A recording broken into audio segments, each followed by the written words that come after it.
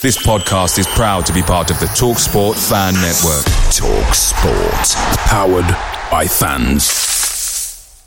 The TalkSport Fan Network is proudly supported by McDelivery, bringing you the food you love. McDelivery brings a top-tier lineup of food right to your door. No matter the result, you'll always be winning with McDelivery. Order now on the McDonald's app and you'll get rewards points delivered too. So that ordering today means some tasty rewards for tomorrow. Only via app at participating restaurants. 18 plus. Rewards registration required. Points only on menu items. Delivery fee and terms apply. See mcdonalds.com.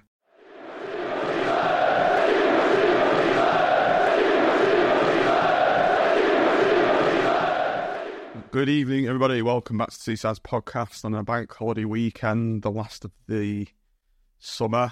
Joining us this evening are Matt, Tim, and Raggy. Raggy, Tim, unmute your mics. I was just about to call you both a disgrace. Won't be the first time. Seaside. Won't be the first or last time we'll hear that. We've got a hat trick of disgraces on tonight, haven't we? All three of us. We certainly have. I did contemplate doing, as we said in the green room beforehand, doing my pretending to be asleep routine again, but I decided that repeating something like, akin to 3-5-2 when it's not working it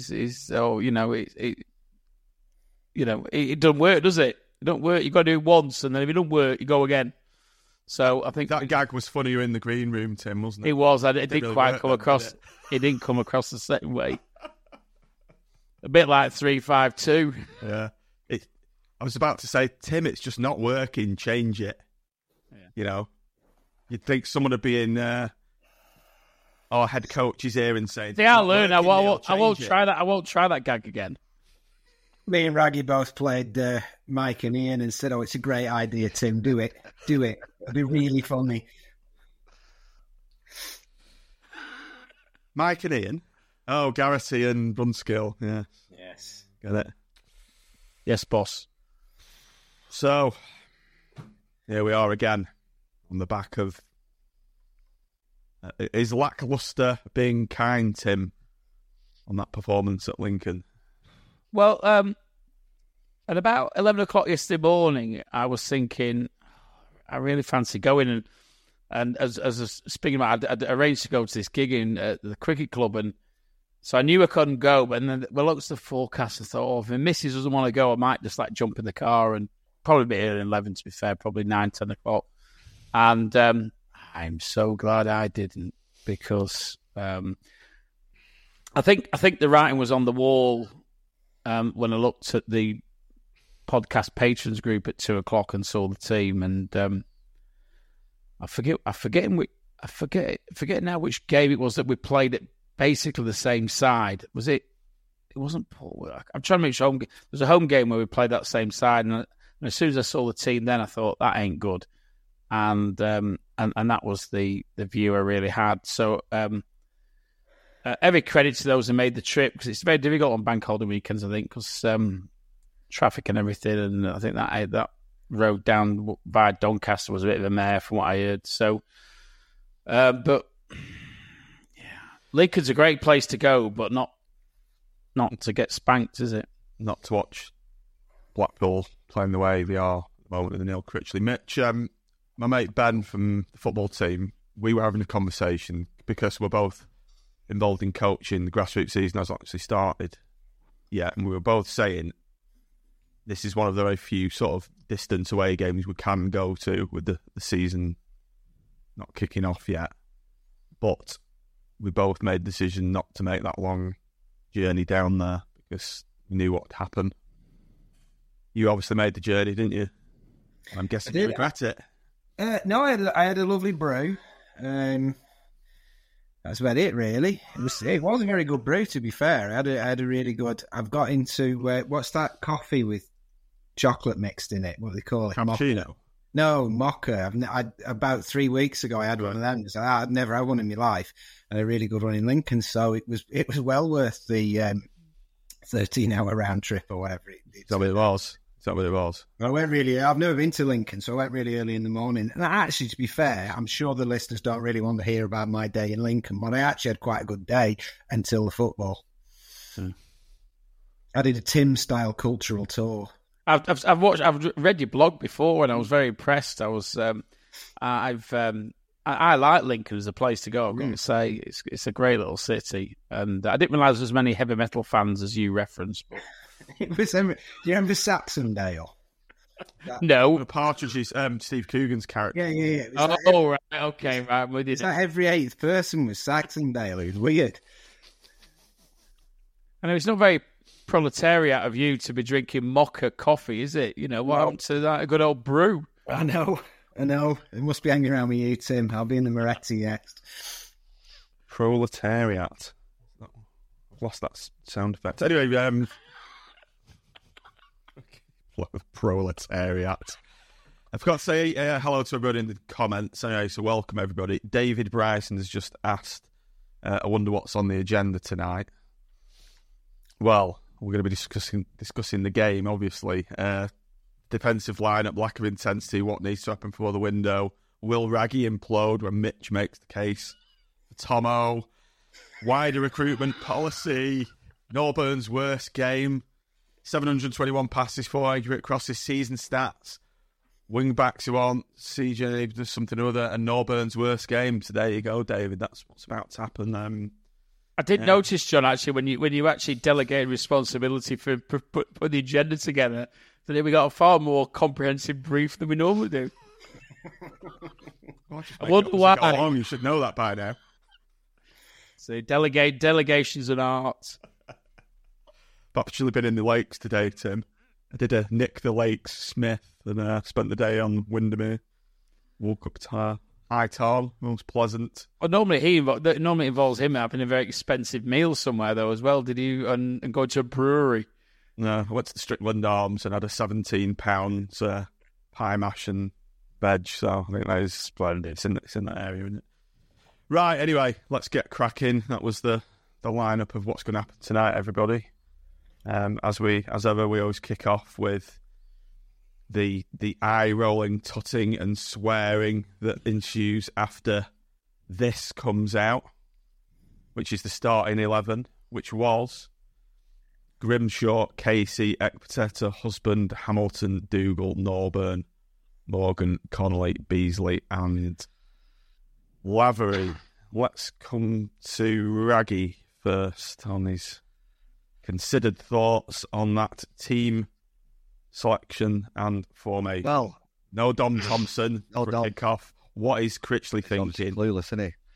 Well, I think we know that. They have the team.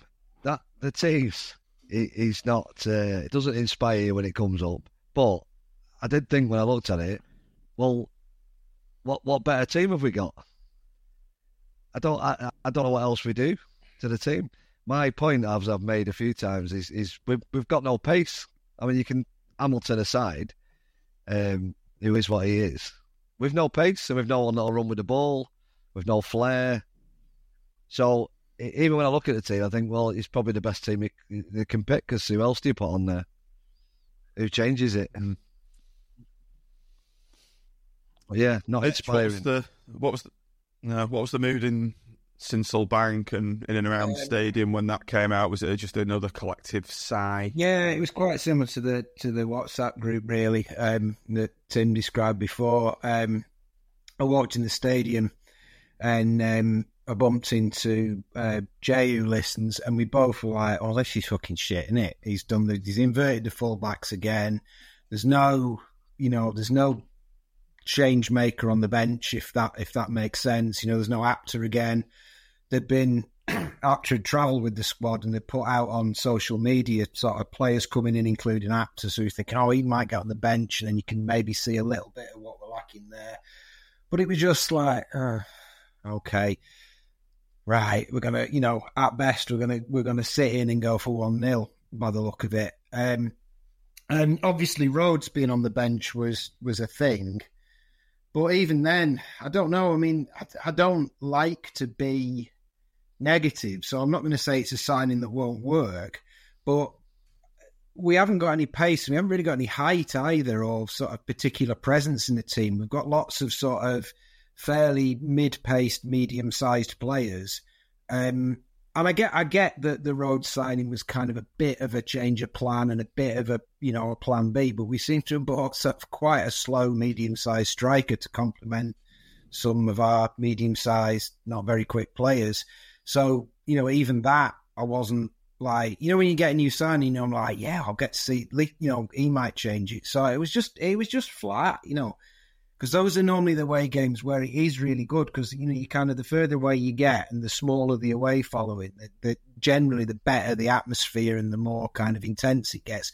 But it just was flat, and it was sort of, I don't know, it didn't have that edge to it. I don't know if that was Lincoln partly, or whether it was the team or what, but yeah, it was just flat from the off, really.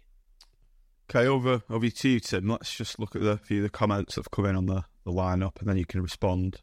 Firstly, from Steve Hutchin, the lineup struck me as a coach, more focused on trying not to lose and trying to win. 3 defensive players in the midfield.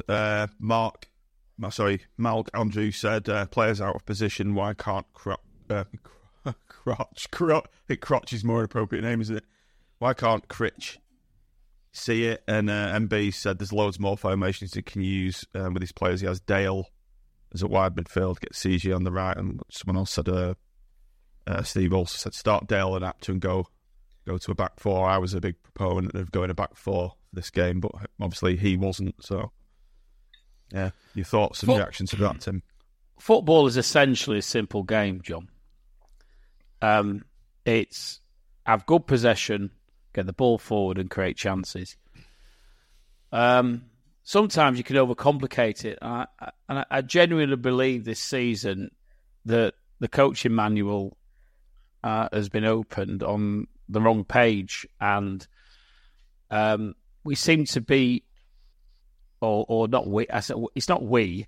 Our manager seems to be intent on playing a system that A, doesn't suit our players, and secondly, doesn't seem to be achieving the basic objectives of playing football, which is that you score goals. So, but if you're going to play that system, notwithstanding the evidence that's staring you in the face that says it's not working, then you've got to make the best of your component parts, and we're not doing it. We're not, the games that we've played have clearly showed that Marv cannot play in the middle of that back three if that's what we're going to do. And yet, probably one of the better signings we've made this season is kicking his heels on the bench, who I think, if we're going to play that system, which I don't want us to do anyway, but if we are going to play that system, we'll be the better person to be in there. And listen, I think my views on CJ are fairly well established by now.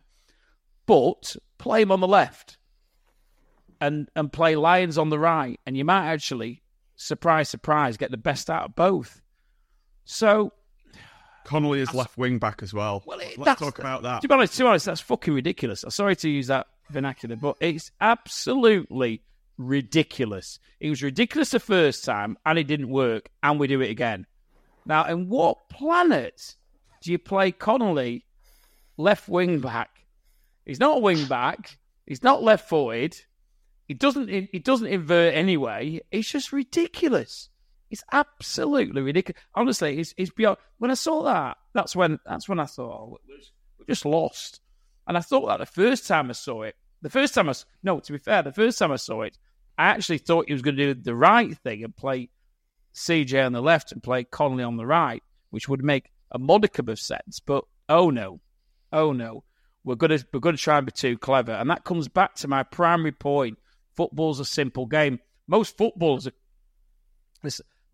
quite simple individuals, and they want to play the best position. They want to play on the right foot more often than not.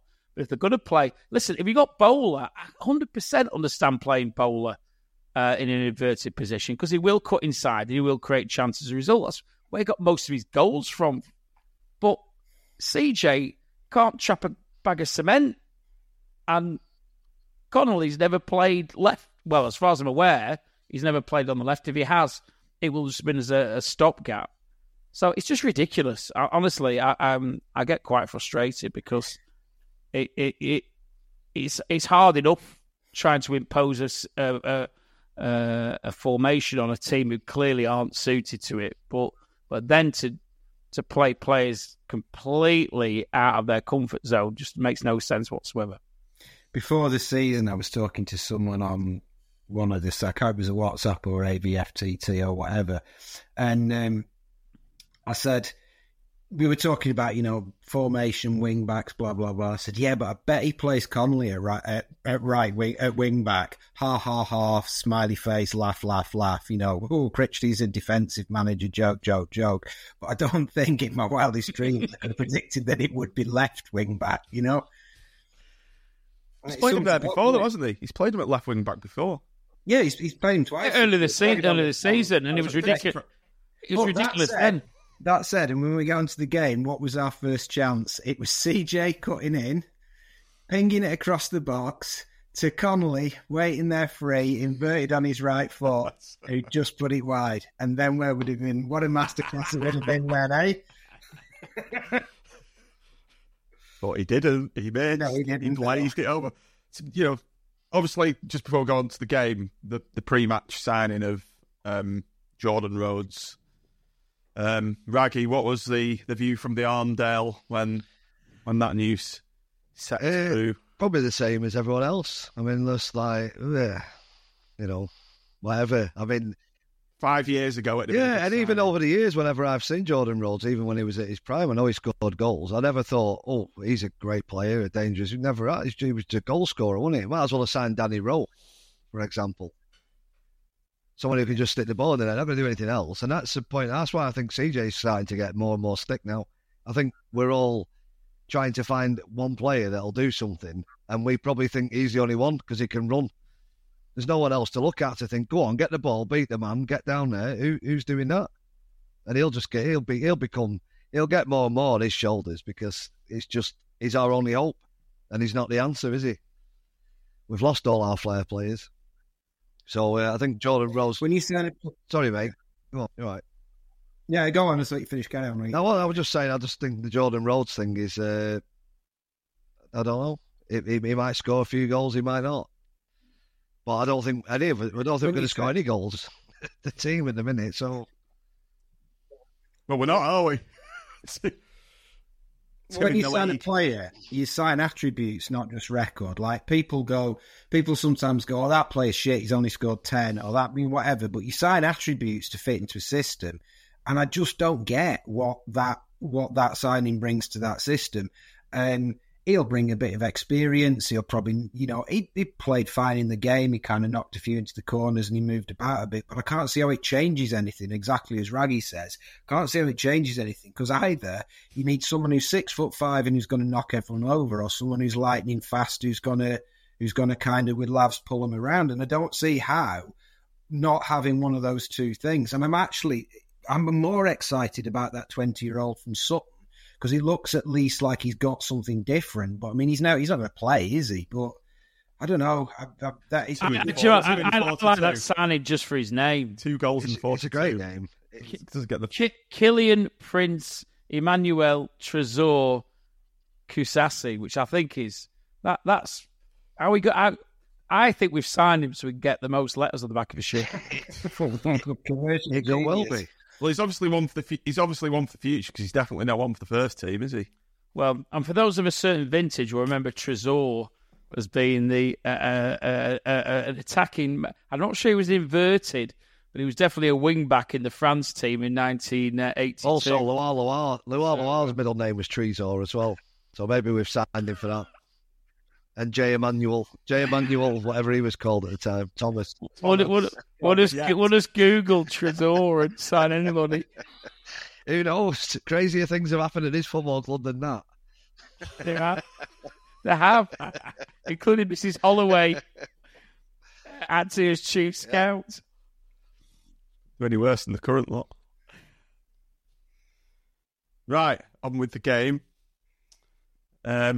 Let's come to you first. Obviously, we were touching on that that bright start. It seems to be a common pattern, doesn't it? We have a good 5 minutes at the beginning of each game, and the rest of the 85 are pretty poor, to say the least. To be fair to CJ, he did well setting Connolly up, didn't he? Yeah. Well, You froze. Connolly should have hit the target. He should have hit the target. yeah, he should have done. He looked like he was aiming for the far corner and just, well, he's not a finisher, is he? So away it goes. But we did have a bit of success in the opening 5 or 6 minutes, and CJ had a couple of times. I think he got one straight after they'd scored the penalty as well. But it didn't take him long to figure him out. It was obvious then. The fullback just kept letting him get the ball. He didn't bother trying to catch him. He just thought, let him have the first touch, then I'm on him. And that was it. And he had him. Which is a shame, because you can't do that to CJ, can you? Either put the ball down the line and tell him to run, or don't play him. That's it. The greatest moment of the game was the moment where somebody pushed it up the line to him. He kind of pushed it at his feet, made to do a trick, then didn't do any trick at all, and just like walked into their fullback and just walked off. And it was CJ in a nutshell. Of you cannot ask him to do any more than chase the ball, because he hasn't got touch, he hasn't got a trick, and he isn't actually very good at passing or crossing. So don't play him on the wrong foot in a position where he has to do all of those things. I don't ping 50-yard balls to him whilst he's in that position. Yeah. Because he's like that hopeless kid at rounders at school who ends up just under that guide rounders catch, and you know what's going to happen.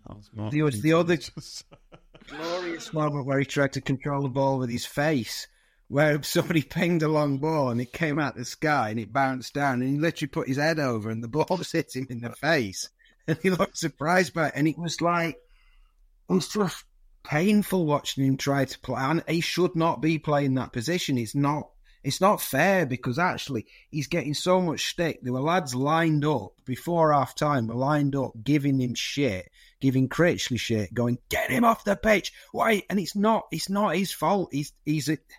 He runs in straight lines. He's our only hope. I said this again. He's our only hope. Yeah. That's how bad it is.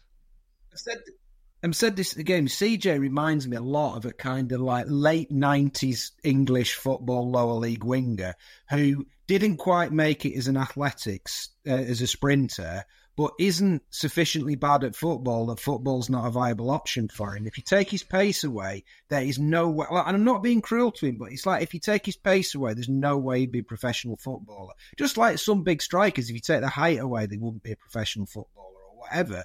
But he wouldn't be a professional. He's not a professional footballer without his pace. So use his pace or don't use him. It's fair summarisation. I think that's the word, isn't it, Tim? Let's move on to the penalty then. Or summary. Trying to get too technical, isn't he? Too articulate. He was. He's a bit like Chris the Critchley of the podcast for vocabulary. Less is more, John. Less is more. Hey, you're right, Raggy. Getting up my own arse here. Try to impress Tim. That's what it is. Failing. Can't out Timism, the great man. Do try every now and then.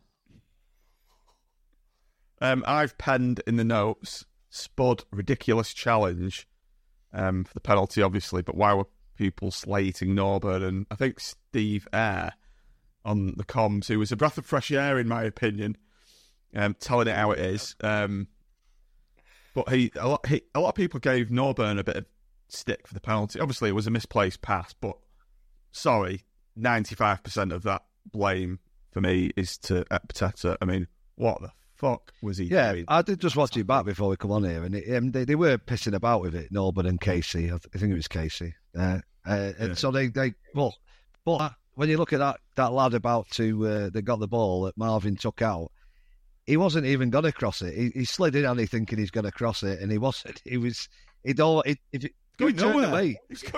left. He was turning away from the goal. If you look at it, the last second. But there's no excuse for it, is there? He's just gone in. Don't know what he's trying to do. If he's trying to block it, he doesn't have to take the player out, does he? He can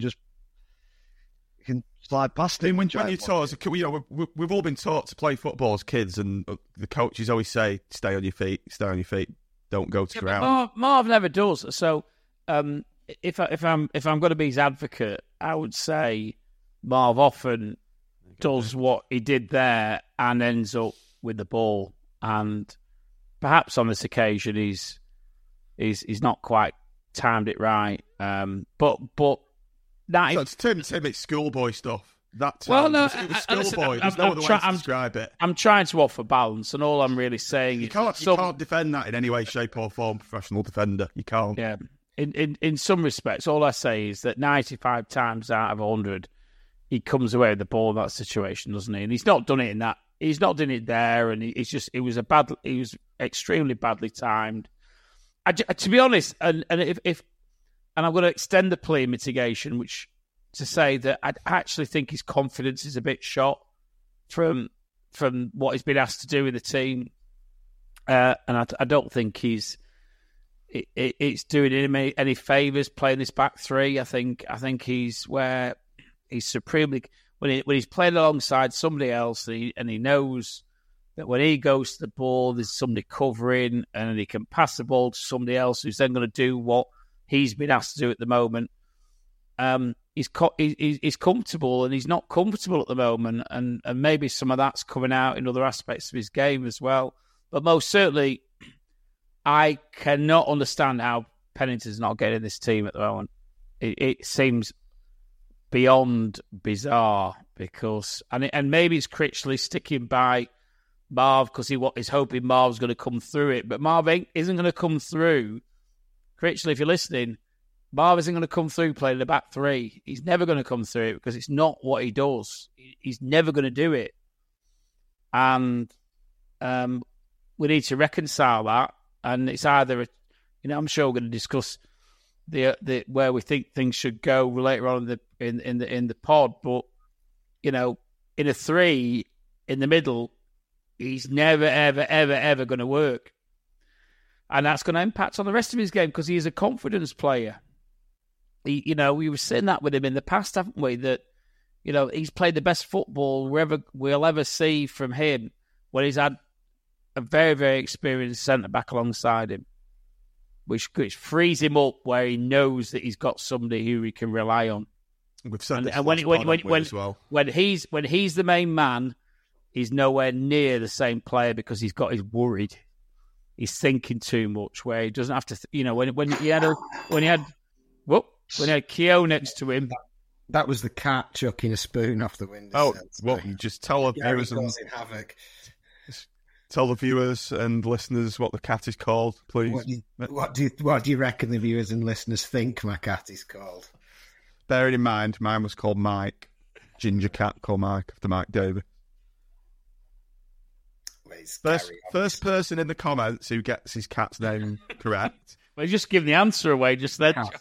Yeah, I don't think they care. Let's crack on. Gary. What's he doing? Fuck's sake, Gary, what's he doing? Yeah, come on, Gaz. This is Medine trying to get back on the injury. He's trying to. No, but getting back to the topic, Marv is best when he's not got to think. When Marv doesn't have to think, and that's not. I'm not. Listen, he's intelligent. on a football basis, where he doesn't have to think, that's when he's the best. Because as soon as he has to think about passing the ball, as soon as he has to think about have I got a covering defender, that creates uncertainty. When he creates uncertainty, he becomes indecisive.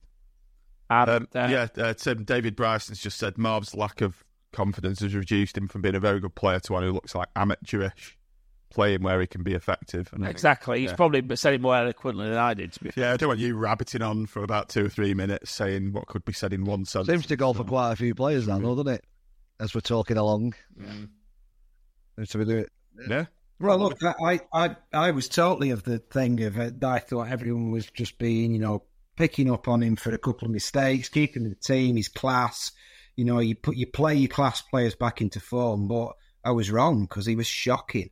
And live, that pen was bizarre because obviously Lincoln's quite low the away end, so it's kind of where you get that kind of flattened view. So it's not like when you're up high above the looking down, so you kind of craning, can't really see what's going on. And I never had that moment, that sort of feeling of, oh shit, we're in real trouble here. It's just like, oh, their lad's got it on kind of wide, and then Marv just kind of flattened him, and it was like, what's he done that for? I was like, Do you know what it reminded me of? The guy next to me, we hadn't even stopped talking for the chance, and then he just cleaned him out, and he was like, What's that? It reminded me of Jimmy Husband away at Southend. I was going to say that. Yeah, I was literally going to say that in a different way, in the way like Hobby had sort of thrown himself in for a tackle that didn't happen and ended up looking like he was trying to cut the guy in half. Marv just kind of like waiting for this tackle and ended up kind of just this guy just kind of crumpling over the top of him, looking as surprised as he did. It was weird. Senseless tackle. Challenge. Yeah. Senseless challenge. But they've obviously knocked the pen in down the middle, so I can't really say anything to Grimmy about I that. can. Tim's going to coach the goalies now. He's sorted.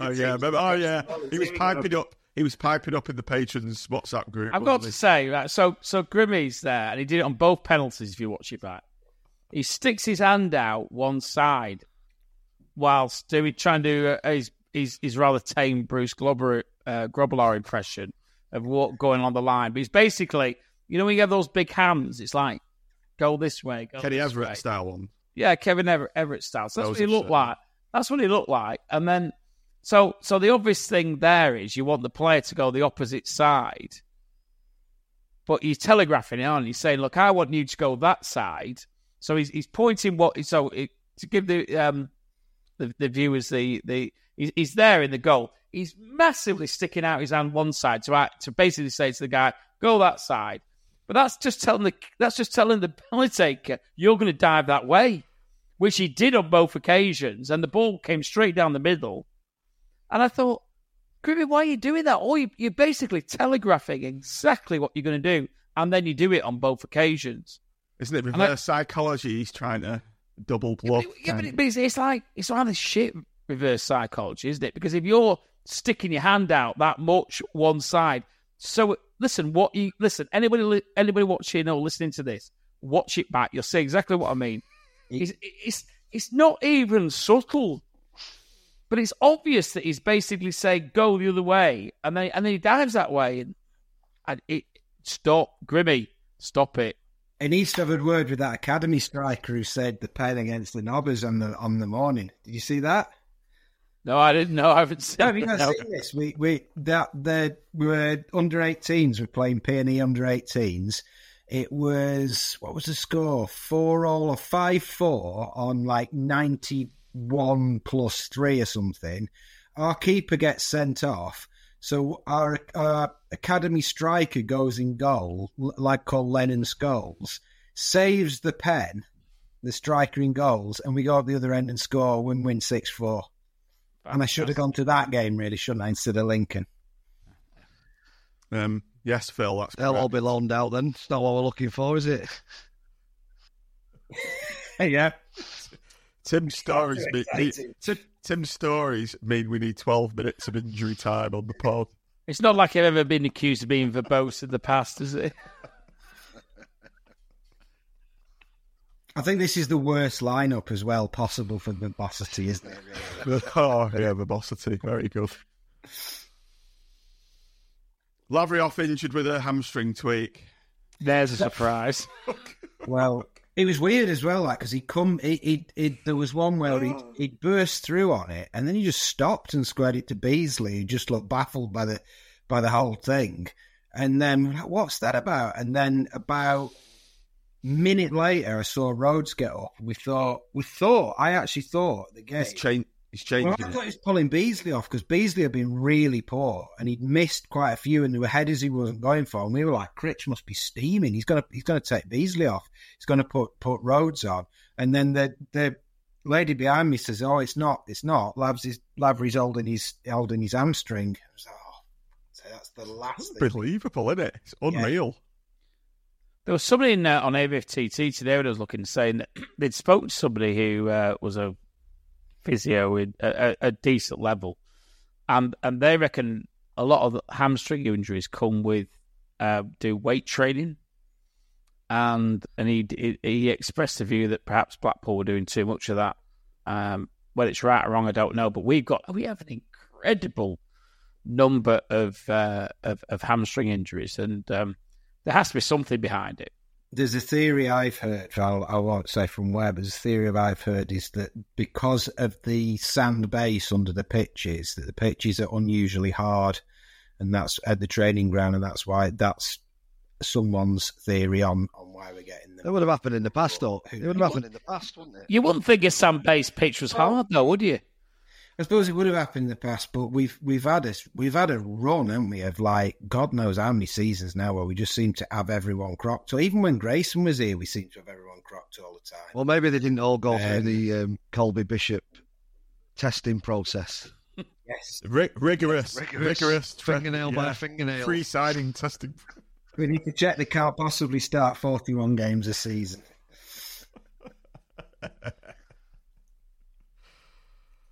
Hopefully it's not serious, though. I think they said it's just a tweak, didn't they? So fingers crossed. Well, he said he'd felt it on the Thursday, I think it was, and then he'd felt it again in the game, so they pulled him off to make sure he didn't, it didn't turn into something more serious. But I don't know, there was stuff like that once he starts. What are we going to do? Not play Lavers for 2 weeks? It's not practical. We haven't got anybody else who can run. We'll have to play CJ up front. Fancy getting in a position where we haven't got anyone that can run. It's where we are now, isn't it? Anyone can help. Apart from your little big fella. Yeah, the little big fella. Get him in. I really like the sound of him because he sounds like he doesn't score many, but he just runs around making a nuisance of himself. I could do that. And I'll do that for a fraction of the price. Well, I'm not sure. Some people at the club would be delighted if you would let it sign him. But if running around making an instance of yourself is what's required, I'm all right at that. You're the man for the job, Raggy. And you see in there. Definitely won't be any goals, so get caught in a reference. So Lavery's gone off, injured, replaced by Jordan Rhodes. Almost an instant impact. I think he made a nuisance of himself, and CJ slotted Rhodes in.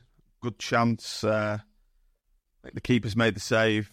John Rhodes has made the keeper work, and the rebound has popped out back to CJ, and he's unfortunately blazed the chance over with the goal gaping. But to not completely dig him out, he did set up Rhodes. Nice little through ball. It was a nice through ball. Silky. Yeah, he was good. He sent the attempt on his shuttlecock trajectory, though, didn't he?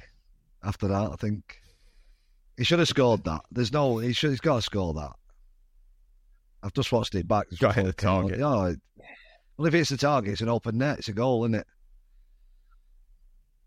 But he didn't seem. I was watching one of those young lads who podcast, and I'll confess I can't remember his name now, and it wasn't the usual one. The usual ones. This isn't going to be a monologue, is it? No, but he had that scenario right behind the goal, and it's you've got to say, CJ, hit the target. Come on, guy.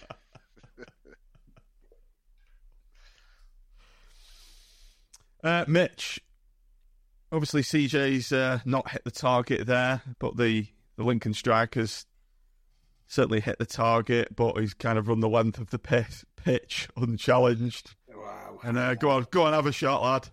There you go. And poor old Jordan Rhodes, because he's just must be thinking, it might be all right here, as he's just had his first shot and nearly got a goal and got a little song. And then the next thing, he's just running hopelessly in the wake of this lad. And they're just walking all the way out the pitch, running all the way out the pitch. And Rhodes must have been thinking, somebody's going to come and tackle him at some point. But he tracks him all the way back in the box. No one tackles him.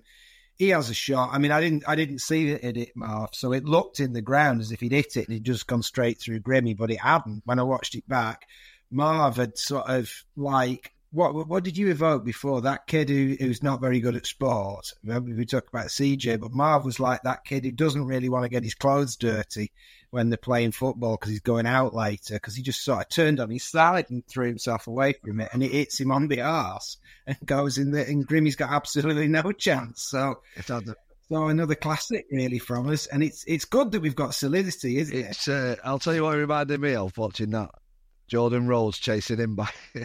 It was like I wasn't very good at FIFA, and I used to run. And if I was playing someone who knew how to put a sprint on, I couldn't catch him. Just had this player fucking. That was it. He's no chance. I might as well have stopped to save his energy. He wasn't catching him, was he? He got eight midfielders and defenders just backing off. He was like, you know, them really old like Spectrum games. You used to do that with the joystick to make and run, and they'd run out of energy for a bit, and they'd slow down and speed up. Oh yeah, running, then you could see him no chance. Again. And that just killed it. And the game that just killed it, because it was just like, it was just such a calamitous goal to concede. You can take it when you concede a goal where the other team plays really well. You know, they knock a load of passes round and then knock it in the corner, or some lad who's 6'8" jumps above everyone, and you think, well, you're going to concede that. But it was just so preventable on every level.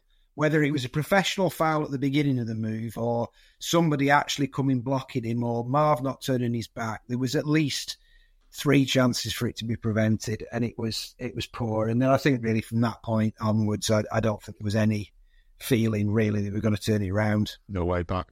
Steve on the comms said just before that moment that Blackpool are playing like a team that's winning 3-0 and not 1-0 down. No urgency. We play the same way no matter what, don't we, though? Sorry. Yeah. No, I was going to, just going to say exactly the same thing. We play that same possession football in our own half. I think somebody said at one point we had 72% possession against Lincoln. But I've not checked it, to be fair, so I don't know whether that's actually right. But I can imagine it is. But all that possession will be in our defensive third. And then as soon as we go into the middle third or the attacking third, if you can look at the stats in that area, we'll be absolutely garbage. So well, I can tell you we had 700 and odd touches, but I think Husband and Casey had 130 each, which that tells its story, doesn't it? Because where are we touching it? On either side of the two central defence. I'm actually leaving Marv out, which is probably a good move. He came off at half time, didn't he? When Marv had maybe 80, but he'd come off at half time. Mm. So yeah, wasn't great. So I don't think anyone saw a way back after 2-0, did they? No chance. Did scored 2 goals all season. We ain't going to score 3 in the second half of a game away from home, are we? No, I was stood near a couple of people I know. I was stood with Tony from the patrons group. And Tony's an optimistic chap generally, I think. And I don't think me and Tony really had any way back. And I was stood near a couple of people I know who were generally really, really optimistic. And they were just like, well, this game's up. And it was just, so, just talked about something else. To be fair to Critch, we've banded the label. He's very stubborn, bordering arrogant with his team picks, but he did try to change things at half-time. Dale on for Beasley, Carey for Dougal, and Lyons for Pateta. So to give him a bit of credit, he did try to change things over, but didn't change the system, though, did he? Did change it. That's what I was going to say, John. Did change the system. He's perpetuating with a system that on the face of what we've seen so far just doesn't work. So rather than switch to a 4-4-2 or a 4-3-3 and try and see whether, bear in mind that essentially the game's lost, whether that works better, he's stubbornly sticking to a system that isn't working. And it is strange, isn't it? Because I can actually see why you might say, well, I want to stay with 3 at the back. And I was thinking back to what's the last decent side I can remember playing who I really noticed them using the wing backs well. And do you remember season before last, Huddersfield were the surprise candidates, weren't they? And they had Sorba Thomas at one fullback, and I can't remember the name. Tuffalo, I think his name was, at the other one.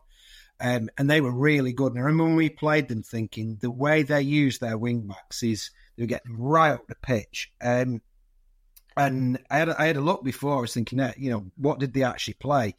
So I had a look, and between them, Tuffalo and Thomas had 21 assists or something in the league, which was massive.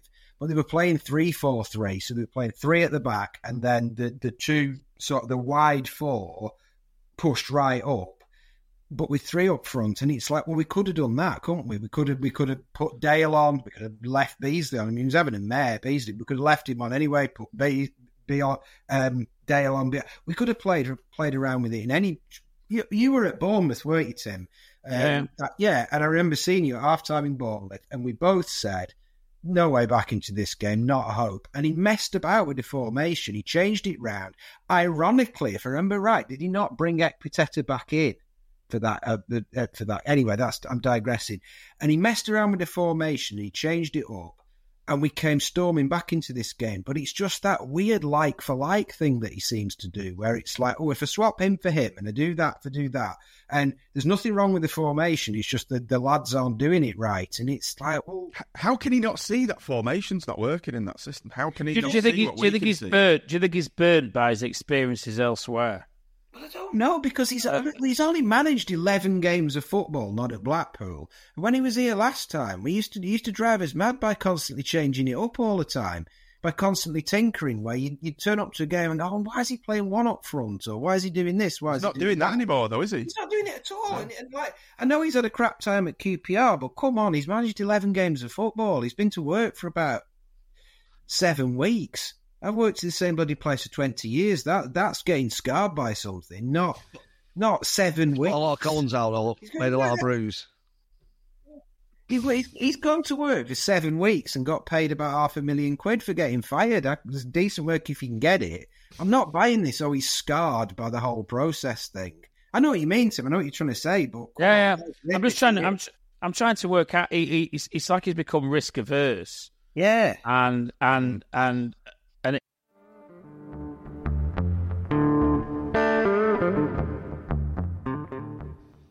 Pardon the interruption. Normal service will be resumed shortly. This is just a quick message to say, if you're enjoying this content, I would like to say thanks for this podcast and the many others, then please consider joining our Patreon supporter program, where you can donate a small monthly amount to help support this content and help us pay our bills. To do so, go to patreon.com/SeasidersPod. There are several tiers you can support us on, starting from the price of a pint per month and upwards. And in exchange, you get this annoying advert removed from all audio pods, and also everything ad-free on the audio. You'll also get access to our Patreon supporters WhatsApp group, which is good fun, and other random giveaways as and when they come in. So please do support us. Patreon.com/SeasidersPod. Let's get back to the content. See you later. It's all about we can't give the ball away at the back, kick pass, and that. But there's no attacking intent. There's absolutely none, and it's beyond boring, and it's incredibly ineffective. He's gone. He's thought, right, I've been there before. What could I do better? And he's downloaded some old podcasts. And he's watched it through for some analysis, and he's watched us lot going. He just keeps changing it. He can't leave it.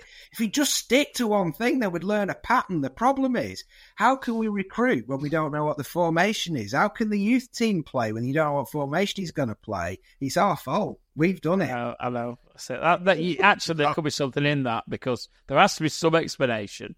And it's probably the most logical I've heard so far. It's Sean. It's Sean. Or Phil Ricky. I blame Phil for those few episodes that came on. You know, Phil, yeah. We're just stuck with him.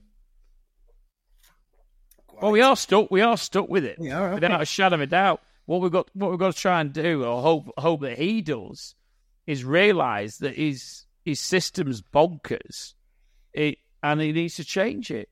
And he needs... Listen, and I actually do, going right back to your comment at the beginning, Raggy, I disagree. I think we have players who are worth putting into the squad, whether they start or whether they don't start, who can make a difference. And we spoke about it last week with us having 3 basically identical players on the bench. And we've got Apter. Beasley's done nothing this season.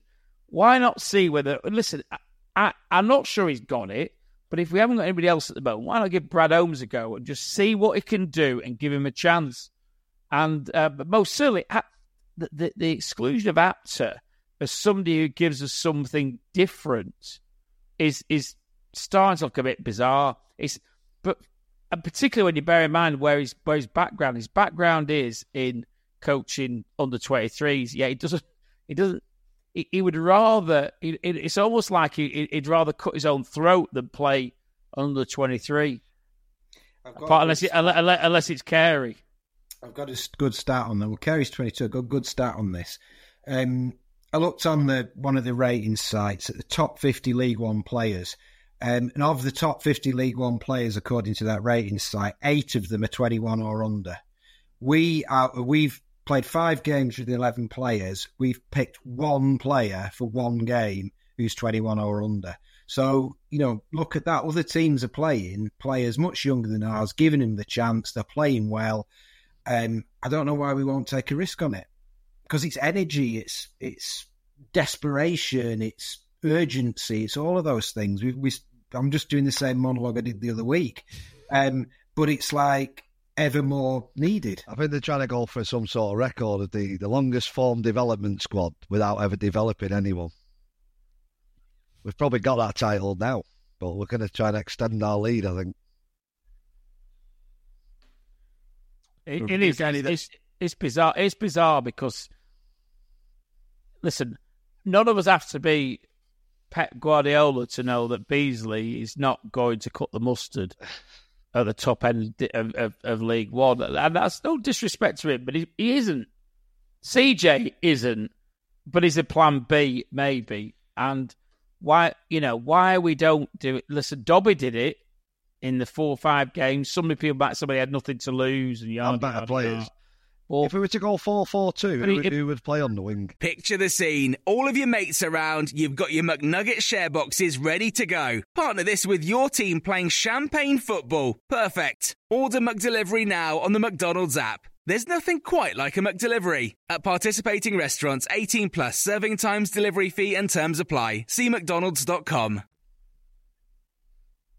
It would either be Apterdale or CJ, wouldn't it? Picks 2 out. There you go. There you go. That's why we're not going up. Stick Brad Holmes up front as well. I'd do it. Give him a go. Can't be any worse. That's the best. That's the best we've got. You could do 4-3-3 as well. You don't have to do. It still wouldn't be as bad as what we're watching at the moment. I'm sure we'd get the odd result every now and then. No, we're coming up to January, aren't we? We've got not January to transfer window. We've got a choice. The club's got a choice. We either invest in the system, because for me, the system's not a complete failure in the sense that we're getting possession and we're getting possession in positions, but we haven't got anybody to make use of the possession that we win, because the main thing we're relying on is either Jimmy Husband or CJ to put a cross in, and Jimmy's a centre back and CJ can't cross, so that's not really ideal. So we're either going to invest in some proper quality, like some real quality, to make it work, because it can work. 5-3-2 can work and it can win you games, but not with this set of players. Or we're going to have to invest in some alternatives, some variety and some variations, and try and go back to winning games with a bit of tactical now, because that's the problem. We're trapped. We can't win games with tactical choices because we haven't got any choices to make, and we haven't got any variations, and we haven't got better players. We haven't got good enough players in key positions to win games in the way we've set up to do. So we're stuck between both things. And I think for me, what happens, in this transfer window is actually going to be massive. And I'm not normally one for advocate. I'm not normally one banging the drum going, I want signings, but I tell you what, I bloody want some signings this time, because because we're not good enough and the squad's not good enough. And the basic thing of having a variety of players that can do different jobs, it's not there. Back onto the game then. And then Second Lincoln half. scored again. Yeah, and then Lincoln scored again. But just before that, I've just penned CJ blazes over after good work from Carey. Should have been 3-0 after they've whipped one in. Very static defence. And Carey, decent shots. Carey's made a bit of a difference, but yeah. That one that the one that CJ blazed over. Let's just forget that we've slagged off CJ for like 40 minutes. The Carey shot was the only time, really, apart from the road shot, it was the only time anybody hit a shot with any technique in the game. You know, and I like Carey. I know not everybody's convinced. I like Carey, but it was the only time anybody controlled, hit a shot, hard low towards the corner, good save. It was literally the only time I thought we were going to score, because every time the ball fell to anybody else, I thought it'll fly over, it'll go wide, you know, and he did, because they're just panicking and they've got no technique in front of goal. Was it the only save the keepers had to make as well? Pretty much, yeah. He made the first half as well. Yeah. He made the one off Rhodes, but it's pretty much the only save he's made. It was literally the only moment where I thought, oh no, there we go, good save, fair enough.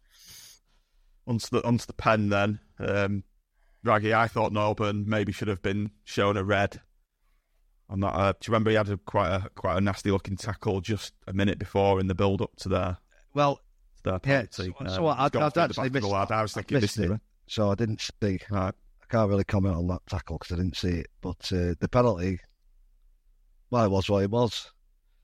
But no, but I mean, I feel sorry for the lad. Me, I think he is a class player, and I think he'll be wondering what the hell he's done coming here.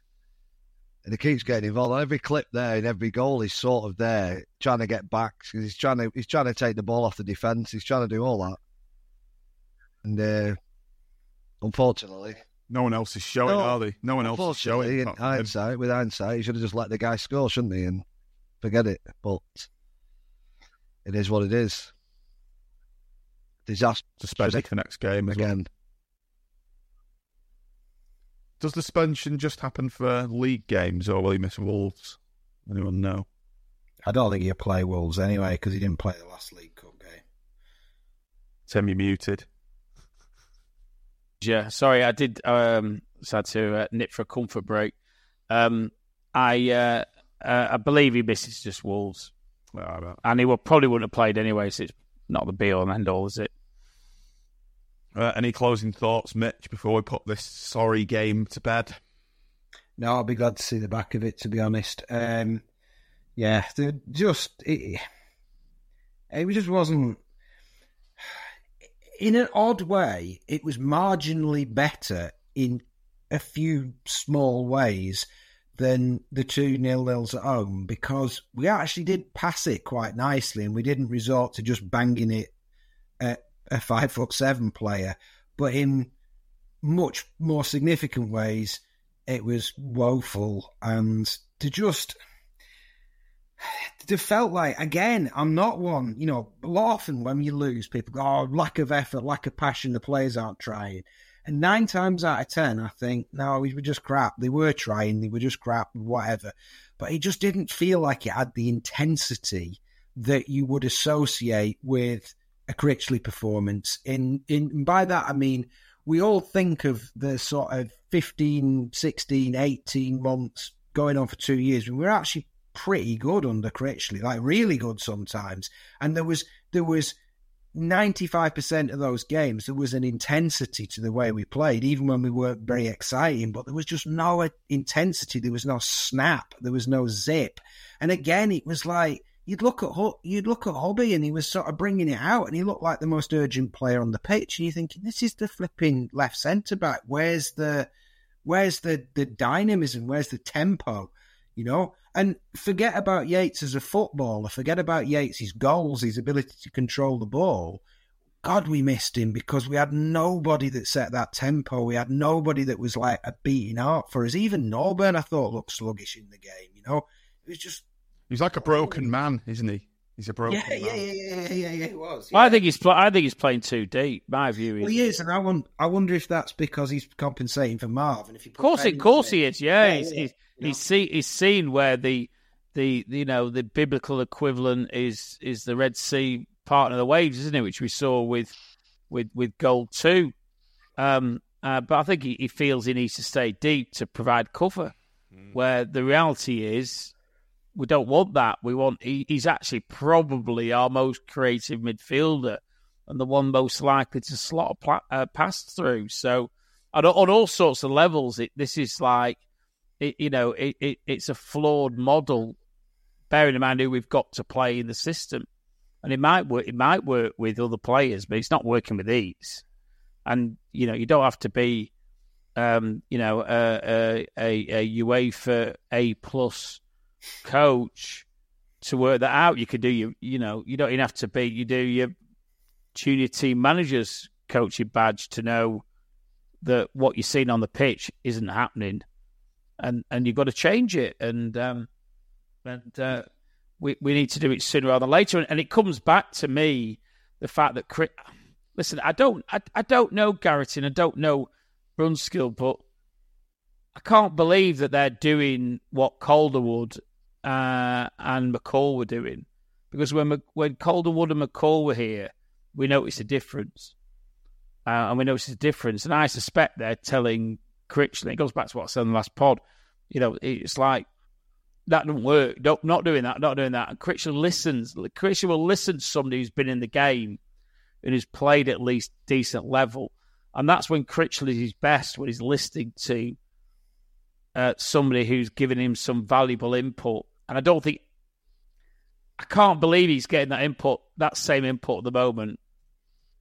Now, and I would say our biggest signing is going to be a number 2 for him, because he needs it. He's proven it in the past. He was not, listen, I don't want to say woeful, but the team was woeful before Calderwood arrived. No, it was Tim. It was. I don't see it happening, though. I don't see it happening, because I think Critchley's come back here. He's got a QPR. He's taken Garrity and Brunskill in there. He had us. He's taken Garrity and Brunskill, and he's come back. He's got Garrity and Brunskill. I don't see it happening, because I think he wants to do it on his terms, in his way, in the way he does it, and whether that works or not. And I understand last time round, because he was straight out of youth coaching at Liverpool. Yeah, you go, all right, come on, let's get some experience, and you've never done this before. But he's 3 years down the line, and frankly, it annoys me if we're having to go and get somebody else on. If we're going to get an experienced football head in, they're going to come in for an experienced football head wage. And if we're going to get somebody else to hold his hand, because it irks me that. And I'm not saying you're wrong in that that's what should happen. I'm just saying I'd be surprised if it does happen, because it just seems odd. But those other 2 can't be challenging him in the way that others might have challenged him in the past. Tim, do you remember after the first 10 games of Critchley's first tenure, it was weird when Calderwood was just parachuted in. Do you think that came from above? Oh, undoubtedly. And he was forced to work with him. I don't think he suggested it by any. No, well, you wouldn't. If you're the manager or the head coach, you don't want someone coming in. Do you? At the time, we all thought at the time, didn't we? We all thought, oh, it's the replacement being put in place for when this continues to hit the because it was a car crash at first, and we all thought it was going to fall off the end of a cliff. And he went, oh, it's a canny move from Sadler, that, because he's got the replacement ready and waiting for him, because Calderwood had got a fairly mixed CV, but he's an experienced figure. He'll be the interim manager in waiting. He'll take over, and as it turns out, that wasn't what happened. But that's how we all interpret. But the blend was good cop, bad cop kind of thing, and the results improved exponentially almost immediately, didn't they? It's like it was almost like a flick of a switch. And then he had McCall, and now we're back with what to me it's almost like it's He's taken us back to where we were 3 years ago. The other thing in his defence, you've got to say, at the time when Calderwood came in, and it was a flick of a switch, and there were changes and there were formation changes, but it was also the first game Dougal played was that game. It was also before Ballard had only just come in at that time and made a big difference defensively. And there was another player that we hadn't got that we got in there. And then obviously we got Stewart in January, and there were other elements that weren't in place in the early year in that first 8-10 games, other than the assistant manager. But tactically, it certainly made a difference. And there is a big difference between being a very good coach and a tactician. They're not the same thing.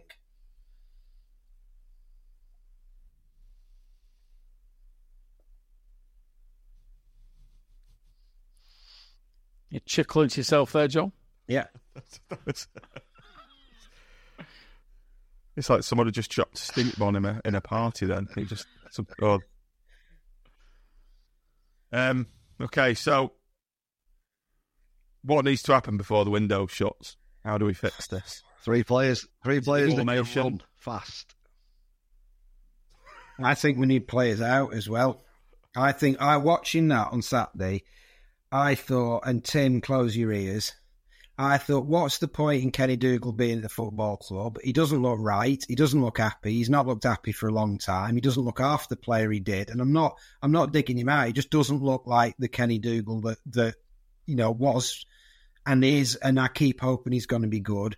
What's the point in Matty Virtue being here? Like, why? He's 25, 26, 27. He needs games. He needs to play. What's the point in Owen Dale being here? He played a full season for Portsmouth last year. He can't be happy sat on the bench, getting sent on only when it's sent on as the sort of rescue mission. Or he didn't even bring him on when he was 0-0 the other day against a crap team at home.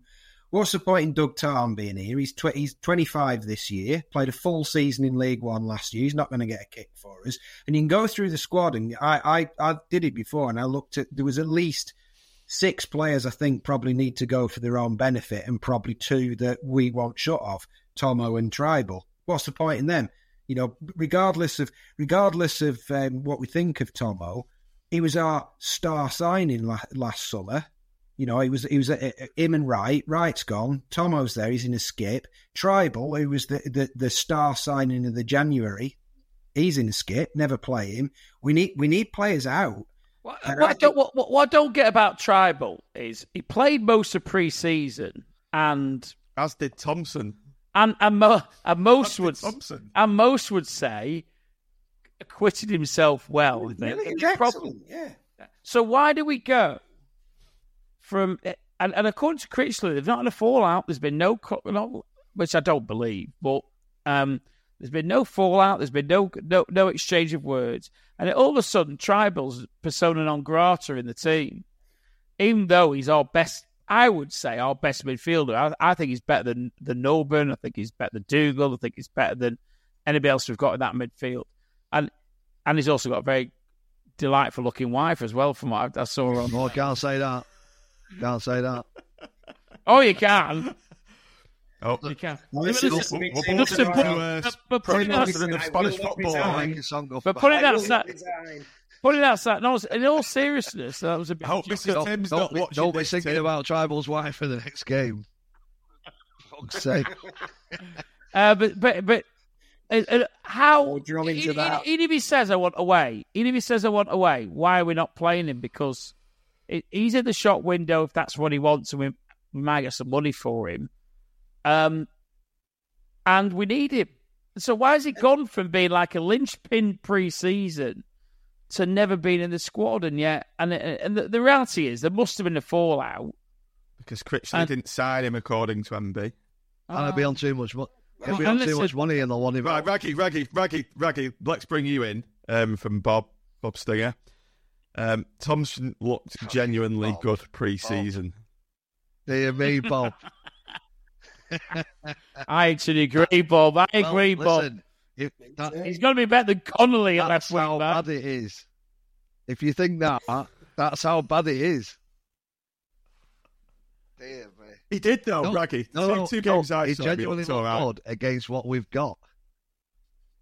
That's how bad we've got. That's the problem. So he should be playing. Well, he arguably should be, which is quite how bad it's got. It's surreal that we've got, and he was woeful at times last year. He was horrible. And a left back in a 4. And we've got this bloke we brought in for a Premier League club who's played left wing back in a similar system, literally in the Premier League.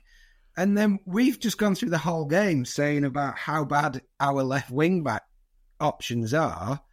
And Tomo's played once at Derby where he played perfectly well at Derby, had a perfectly solid game. If you watch that 58 pass move, Tomo has about 8 touches in it and he's fitted perfectly well in with the other players and looked perfectly good. So we've just bunged him in a skip and left him there. Why?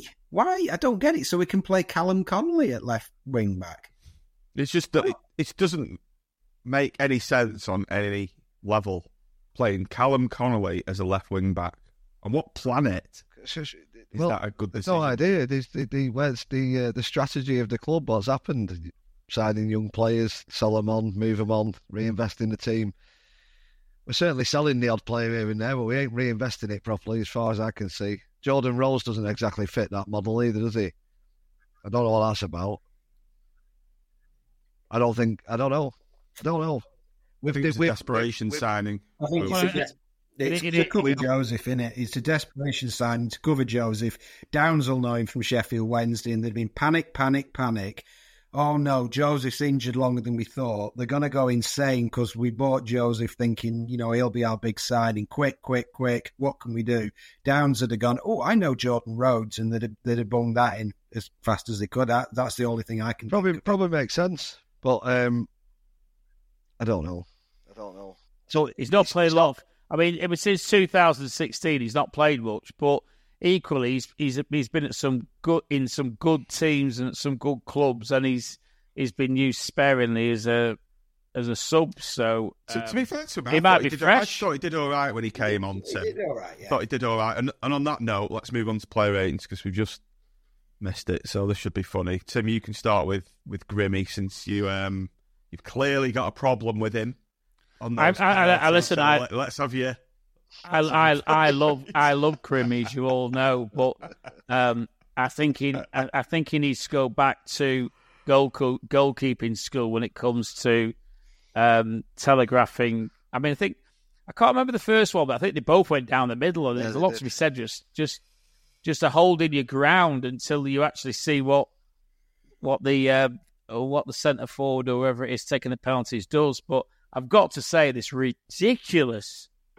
Right, you've had your said, Tim. Come on. I've said it. Give us a score. You've said this before. Don't repeat yourself. Come on. 6. Right. Thank you.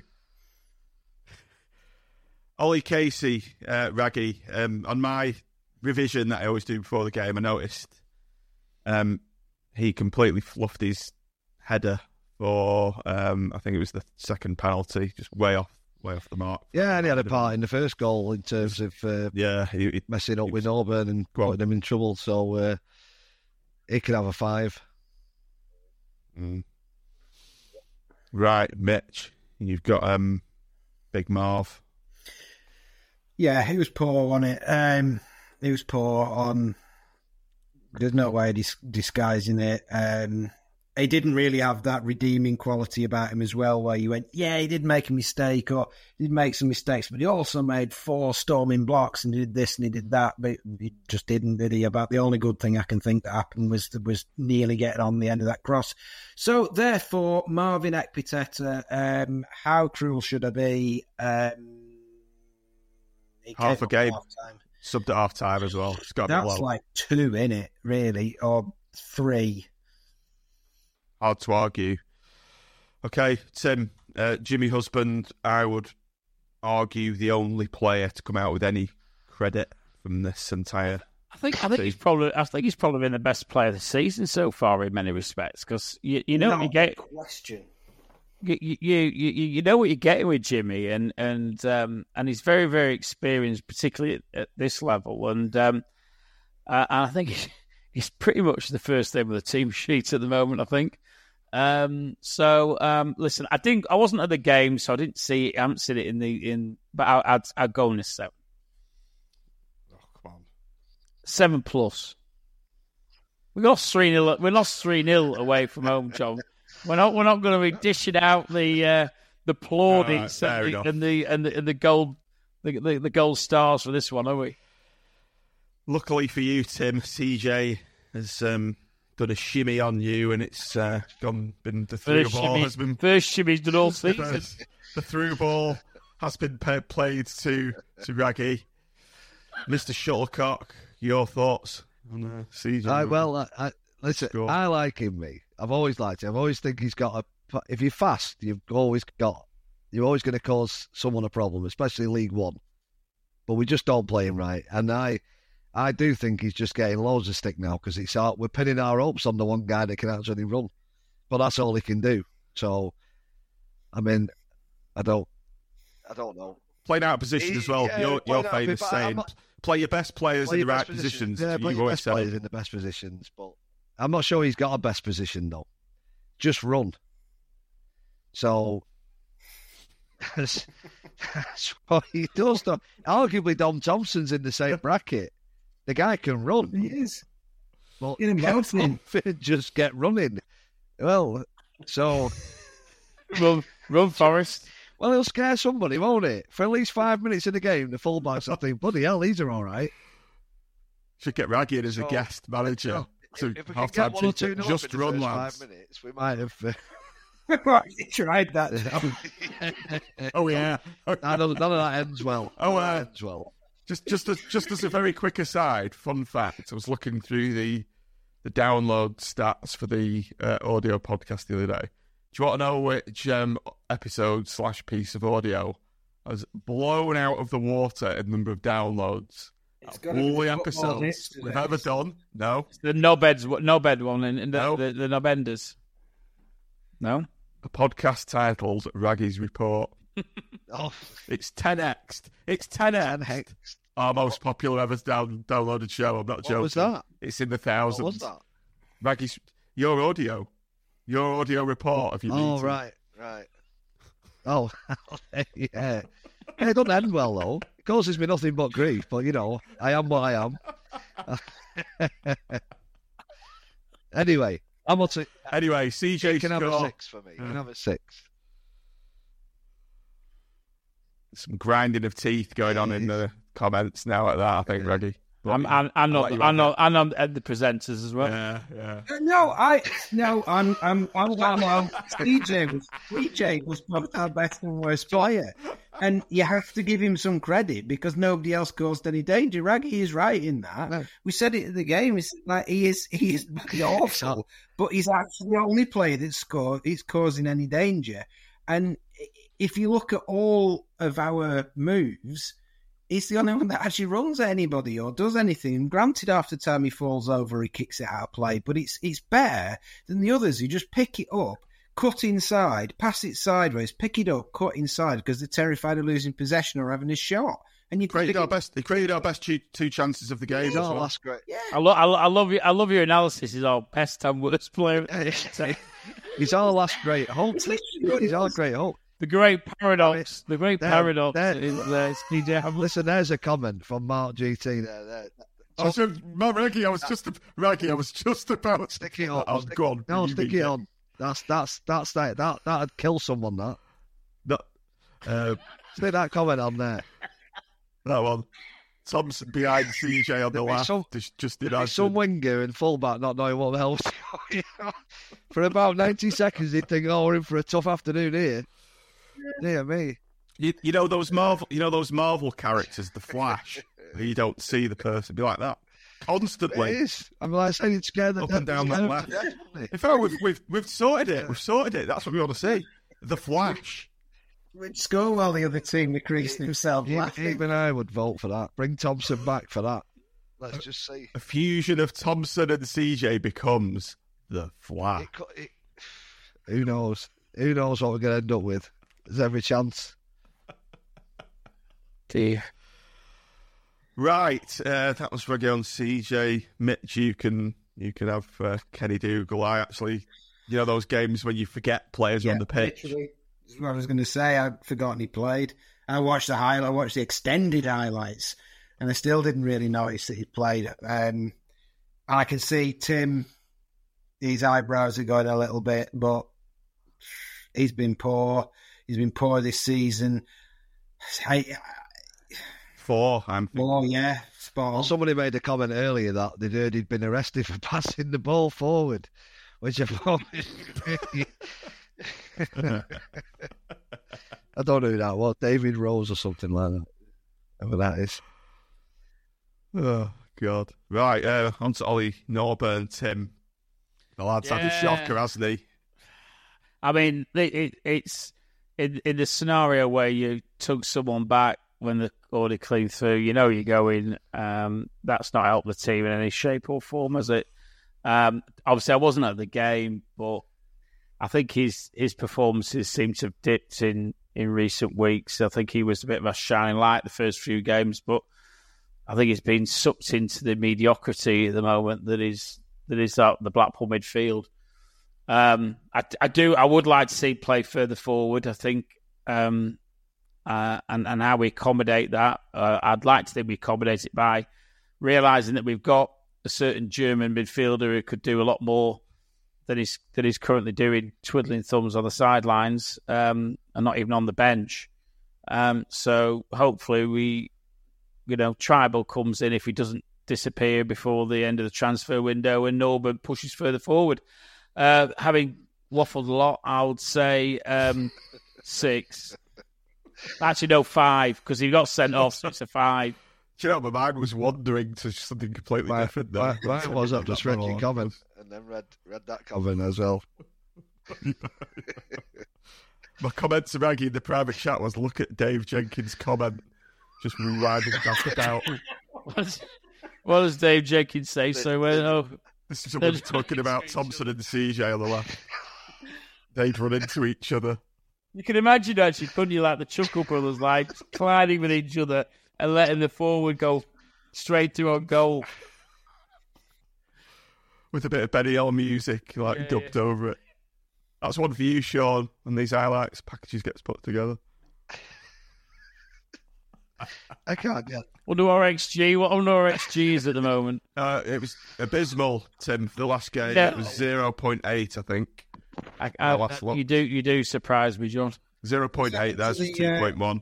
What's happened to the momentum graph, John? The momentum graph, actually, was very positive for Blackpool throughout the game. I've obviously been out Lakes all day, so I didn't get time to put the graphics together, but I'll do one for the next pod. Right, that was Ollie Norburn with Tim Raggy. You've got another player that you forgot was playing. Sorry, I'm still Morgan. Thinking, I'm laughing. I've got Giddy getting that image in my head. Anyway. That's the new shuttlecock, Garrett and big fella. It's up there with that, isn't it? Pinged that one back into my head against Huddersfield last season. Give me a second. Carrying Paul on the left. He's got the giggles. Oh, who are we on here? Who are we on? The shuttlecock throwing was back the last game. Don't know if you noticed. Who is it? You're on Morgan. I don't even know. I didn't notice him much. It's another one of those players that you just didn't realise was playing for large swathes of the game. 4, 5. Let's give him 5 and let's move on. Connolly Mitch shouldn't be playing in that position on any day, so he's upside to nothing for really. Well, he falls again into that category of players that you didn't really notice were playing, because I don't remember him doing anything horrendously wrong, but I don't remember him doing anything. Oh, I do. Right. I remember. Did he do anything wrong? I can't remember. He blazed that great chance over early doors. But he's a flipping. Conley's not there to score goals. He's an inverted winger. He's supposed to do. Yeah, but he's extra superpowers. You get extra superpowers if you become inverted, don't you know? 5 minus then. Move on. Minus. Tim, Jake Beasley. Yeah, he's not fit for purpose, is he? Really? 4. That's been very generous, personally. Well, if he's got any confidence left, I don't want to completely. Okay, fair enough. As a long-time connoisseur of big lads, I found Beasley's performance very frustrating. And I always stick up for a big lump that everybody gets at because they're necessary. I always used to stick up for John Murphy. I once had a stand-up row with somebody about John Murphy, and you know, I like that kind of player, and I'm finding him actually profoundly frustrating. There, dudes. Shane Lavery we won't rate because he's got off pretty early. I think we'll give the subs a rate because they've played half a game. Tim Owen Dale, very little impact. Yeah, it's difficult for me. I've only watched the highlights, so okay. it's difficult to comment. I'll 5, and on that basis, I won't dwell on it. Okay. Raggy, Sonny Carey looked to make things happen when he came on. As Mitch said, he had the only professional-looking shot at goal all game. Yeah, but he should be better, Sonny Carey. You're expecting him to be far better at this level. And I know he's not exactly played every game or had a chance to get going, but he needs to be better. He's got the ability to either end up in the Premier League one day or end up in the North West Counties League. And that's the club to make that happen as well. Not just him, but he needs to do something this season. He's got loads of ability. But it's no good if he's not going to do it for us. So I partly blame him, but partly blame the club. We should be developing him at a faster rate than we are. So just because he's not as good as he should be, he can have a 4.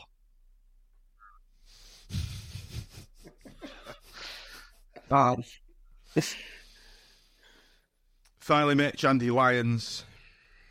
Am I going to do Rhodes? Yeah, sorry. Yeah, I've not got a banner for him. Go on, you do Jordan Rhodes, yeah. I'll make a banner.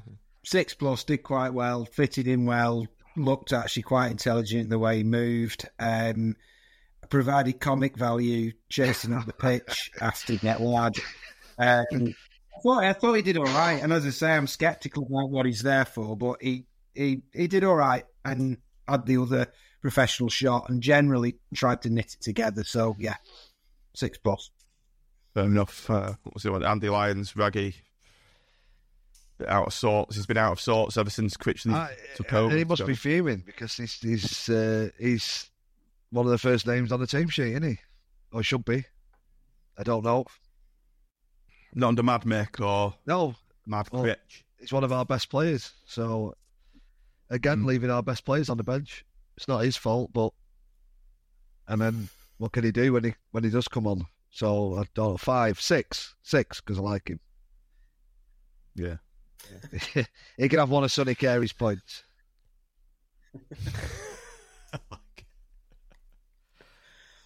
Right, so before we go, there was a fan meeting in the week. Raggy, I believe you attended. So in your unique style, give us a brief overview. Well, you don't want it in my unique style.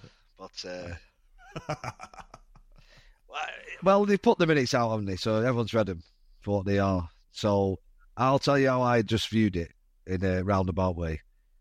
They don't agree with most things that are getting said by the FA, but they've got to do a tick box exercise and get certain things done. And how that's communicated, I know fans take it one way. I don't think the club are against the fans at all. I think they just need certain things to be done for certain people to go away. And the councils and the FAs to just tick boxes and say, yeah, it's all right now. You've improved your stand. And that's it, really. It seems to be the council seem to have a lot to say in this stuff. Yeah, they said that they're coming to the Wigan gate. So they said they're coming. The council are the ones that have to sign off safety. So the council get put on by the FA, and it's the council that have to go and do the safety. What issue are we talking about specifically here, Raggy? Well, standing up was mentioned, but standing in the aisles, wasn't it? Well, I'll tell you how I said a lot of questions on this when it came up because it does my head in. Right, so safe standing is the worst terminology ever. And this is exactly how I put it to him that night. So I said, who's challenging back to the FA, by the way? On a bigger level, who's challenging back? Because standing up at football, no one's ever going to get done. All this running around saying you're going to close stands down and all this for standing, it's nonsense. Because just answer me this, and I did it like this. I walk from the club from the Anfield Club to the football ground and I queue up in a longer queue now than I ever did before because no one can get in. But go in the ground, stand up. I have a pint before the game. I'm standing up. Am I safe? Am I safe standing up having a drink? I go and stand at my seat. The players come out. I clap. Am I safe now? Then the referee blows his whistle. Am I not safe now? Do I have to sit down now? Then if the guy after 5 minutes comes on the road and says, excuse me, I need to go to the toilet, am I allowed to stand up?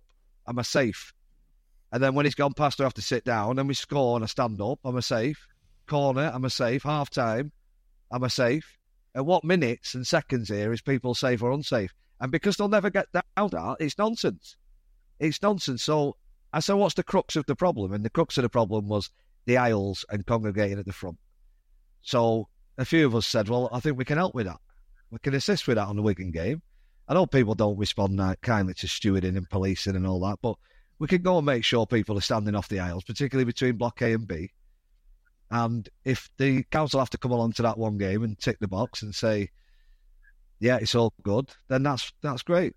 We're on the same side as the club, aren't we? We're not no one's trying to cause any issues, but I can't be doing nonsense and things that don't make any sense. Because if they turn up to look at people standing up, you might as well turn round to them and say, don't bother coming because everyone's going to be stood up. It's a waste of time. But the aisle bit, yeah. And the front bit, yeah. And so all of this and all of that thing with the song and all this business, and, it's all explained. I don't think the club's got any issue with anything other than having to try and answer ridiculous things from the FA and be seen to be communicating that out to fans who then take it a different way like we do. But I think there's no issue. There's no issue. We just need to help the club out of the Wigan game, get rid of it. And they're specifically coming to the Wigan game because it was Wigan last year, even though McLean's gone. That's how stupid they are. And that was it, really. But, yeah, so they're standing up. Well, safe standing. Have you ever fallen over when you stood up?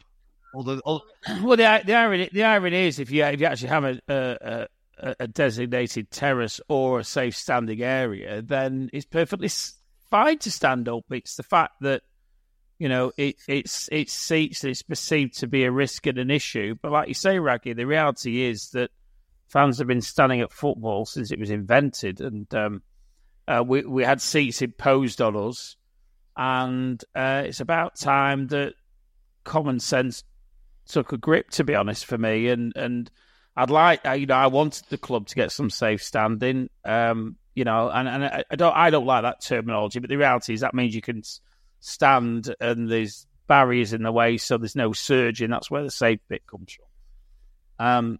But fans. I want to stand at football. I'm a 55-year-old bloke, but I want to stand. I want to stand at a football match. But I think my point to him, right, is particularly as I've said, like I talk to a lot of young lads these days more than I've ever done because of the Anfield Club and other things, and you get their point of view all the time, and obviously they want to stand and do whatever. And it's just they get this repeated thing of, we're going to close grounds down and close stadiums down and close stands down and that. And as I said to them the other day, no one believes that. So you're banging your head against the wall. You don't put having stewards walking up and down telling everyone this. Everyone just thinks, sod off, I don't believe you. It's never happened in English football, shutting the stand down or ground down. So there has to be other ways, and that's where we got to if we can lessen it down on the aisles and at the front and just get people to move, then that's it. And we'll help with that. Of course, we've got a lot of people in the North Stand, and we'll help out, and we'll make sure that for that Wigan game, there isn't any issues. So we just want them to go away, don't we? But I just can't stand the safe standing bit. Where would the FA come back if someone challenged him and said, "Can you just write me a minute by minute when people have to sit down? When are they safe standing up? Why are they safe standing up at half time for 15 minutes? Why are they all right standing up for a goal? Why? What points are they not safe?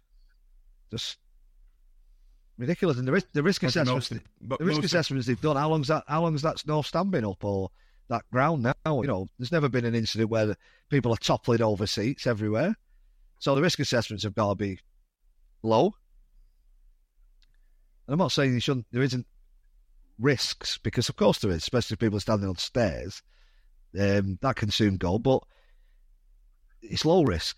And I'm just sick of them throwing this terminology in our faces. And I.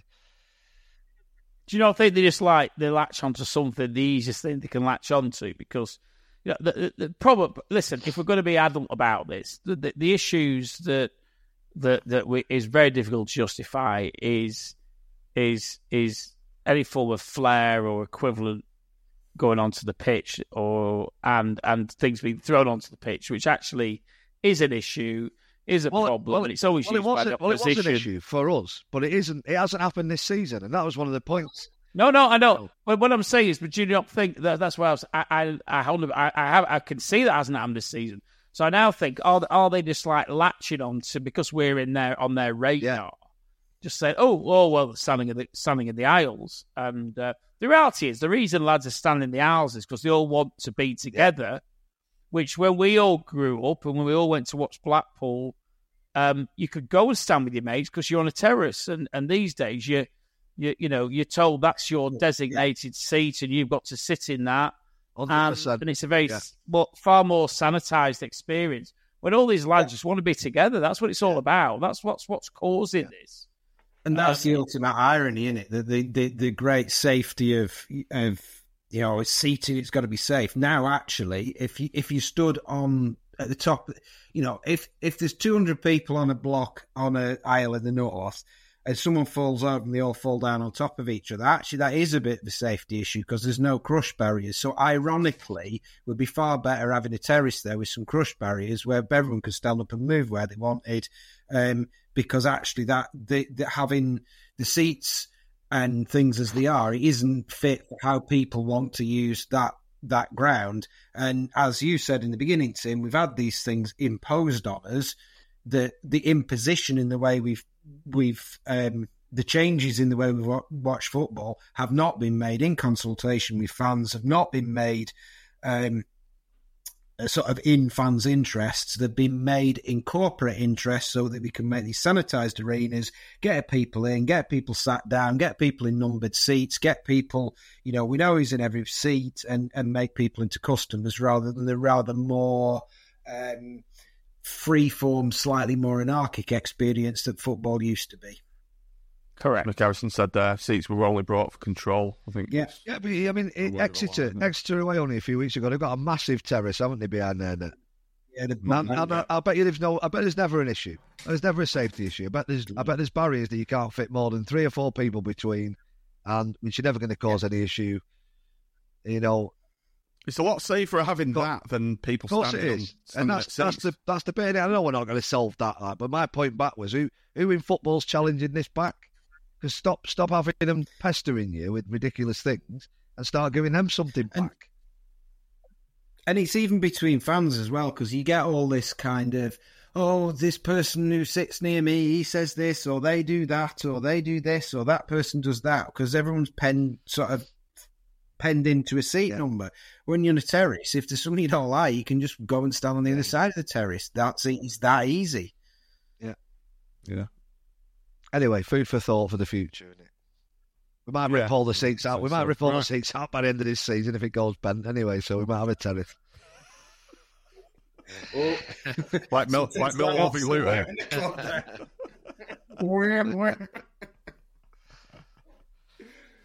Right, this show has gone on a lot longer than I expected. 100%, isn't it? Yeah. It's back. You must have seen us three and gone budgeted for. You've not got Nick and Matt giving their very well thought out complex opinions that sum it up in a sentence. You got us three rambling on. Who said in the comments earlier that you can add 11 minutes on of extra time for Tim's goals? Yeah. I think Mitch and Raggy would be a very close second. 33 minutes, I think. This. I think I need to build this into my contingency. We've got 3 Hamlets here who like to go off one more. Oh, dear. Right, before we go, we've got Wolves away in the EFL Cup, round 2, Tuesday night. I have been mulling over going to this. I'm off on holiday all week. I was thinking, I'm going. Take me some Talk Towers and then go to Wolves away after. Ooh, Shall I go, Mitch? Shall Yeah, I? come on. Yeah. It's not far away, is it? No, you might get to see Tomo. Talk me into it. CJ might be rested. The There you go. Flash. He might be the What Flash. all the time? Tomo and CJ. Yeah. Right. You might see CJ, the Flash, and the little Yeah, big fella. Yeah, the little big fella. Big fella in there as well. 3 of them. There you go. Sorted, John. Got it go just on the off chance now. I could see history in the making, in the flesh. Joking aside, then, how many we're going to lose by? I actually think we'll do all right. I think he actually will. He'll mix it up a bit, and we'll probably actually end up with a better team as a result. Do you think he'll play without any fear? He probably will play without fear and without playing with a handbrake on, and we might do okay. Well, we can only live in hope, can't we? I'm actually going to go, and probably the reason I'm going, I'm thinking, is it in the cup? If anything, we've probably so far, albeit only one game, we've looked a bit more like a football team. It could be a catalyst that changes our season. Could be. Maybe they'll have that road to Damascus moment and realise that certain players shouldn't be playing and others should. You'll have to explain what that means, Tim, because I don't understand. The road to Damascus moment. Yeah. You don't know your Bible, do you not, John? No. Biblical references. It's when Saul goes to Damascus and he has he's visited by Saul, who becomes Saint Paul. I'm not religious, I hasten to add, but a road to Damascus moment is when you suddenly see the light. Oh, okay. Every day is a school day, John. I've told you this before. Right, I'll play the outro. Just before we go, I would like to say, one of the great things I've enjoyed about this podcast is all the people you meet and we've all had it, haven't we, where people come up to you and say, I love the podcast. And you end up talking to people you've never met before. And I met a guy yesterday, Stuart, from the South Lakes. He's up there near your end, Mitch, nearly. And there's a great lad at the gig. And I said I'd give him a shout out. And to his son, Wes, who had his birthday on Friday. And let's keep it coming, guys, because it's great when people give us feedback face to face. Love it. Love it. That's it. Keegan-esque. It's great. It's great. Yeah. Obviously, feedback is positive and also negative. Oh. Well, we can have some negative. All publicity is good publicity, John. Don't worry about it. Even if we get called a disgrace now and again, it's fine. Got to take the rough with the smooth, haven't you? As Oscar Wilde said, it's better to be talked about than not be talked about. Exactly. There you go, Tim. That's one for you. Right, thanks for watching. Love that. Thanks for downloading, and we'll see you on the next show. So, we'll come back after Wolves, and we've got Wigan away after that. I'm speaking to the Wigan at home, isn't it? Wigan at home, isn't it? Yeah, we know. We'll be speaking to the Wigan guy anyway. I'll put that out next week. So. Thanks for running up the pool. The pool. Go the pool. Pool.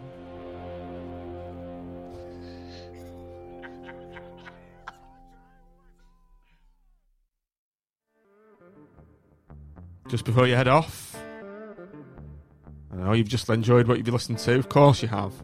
Why not consider joining our Patreon supporter programme for the price of a pint per month?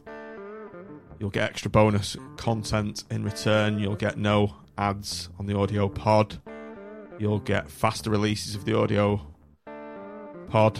You'll get it before the Great and Wash does.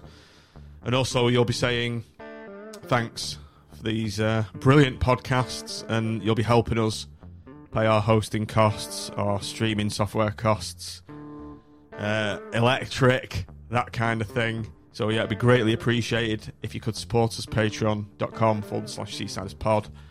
Price of a pint per month, and you also get access to our WhatsApp patron supporters group, which is a good laugh. We've got a nice community going on in there, and you'll also have access to competitions and giveaways when they do happen. So yeah, please do consider signing up and supporting us. That URL again, patreon.com/SeasidersPod. And if you don't sign up, you're a big fat boo. See you later. Thanks for listening. Away days are great, but there's nothing quite like playing at home. The same goes for McDonald's. Maximise your home ground advantage with McDelivery. Order now on the McDonald's app. At participating restaurants, 18 plus serving times, delivery fee and terms apply. See mcdonalds.com. This podcast is proud to be part of the TalkSport Fan Network. TalkSport. Powered by fans.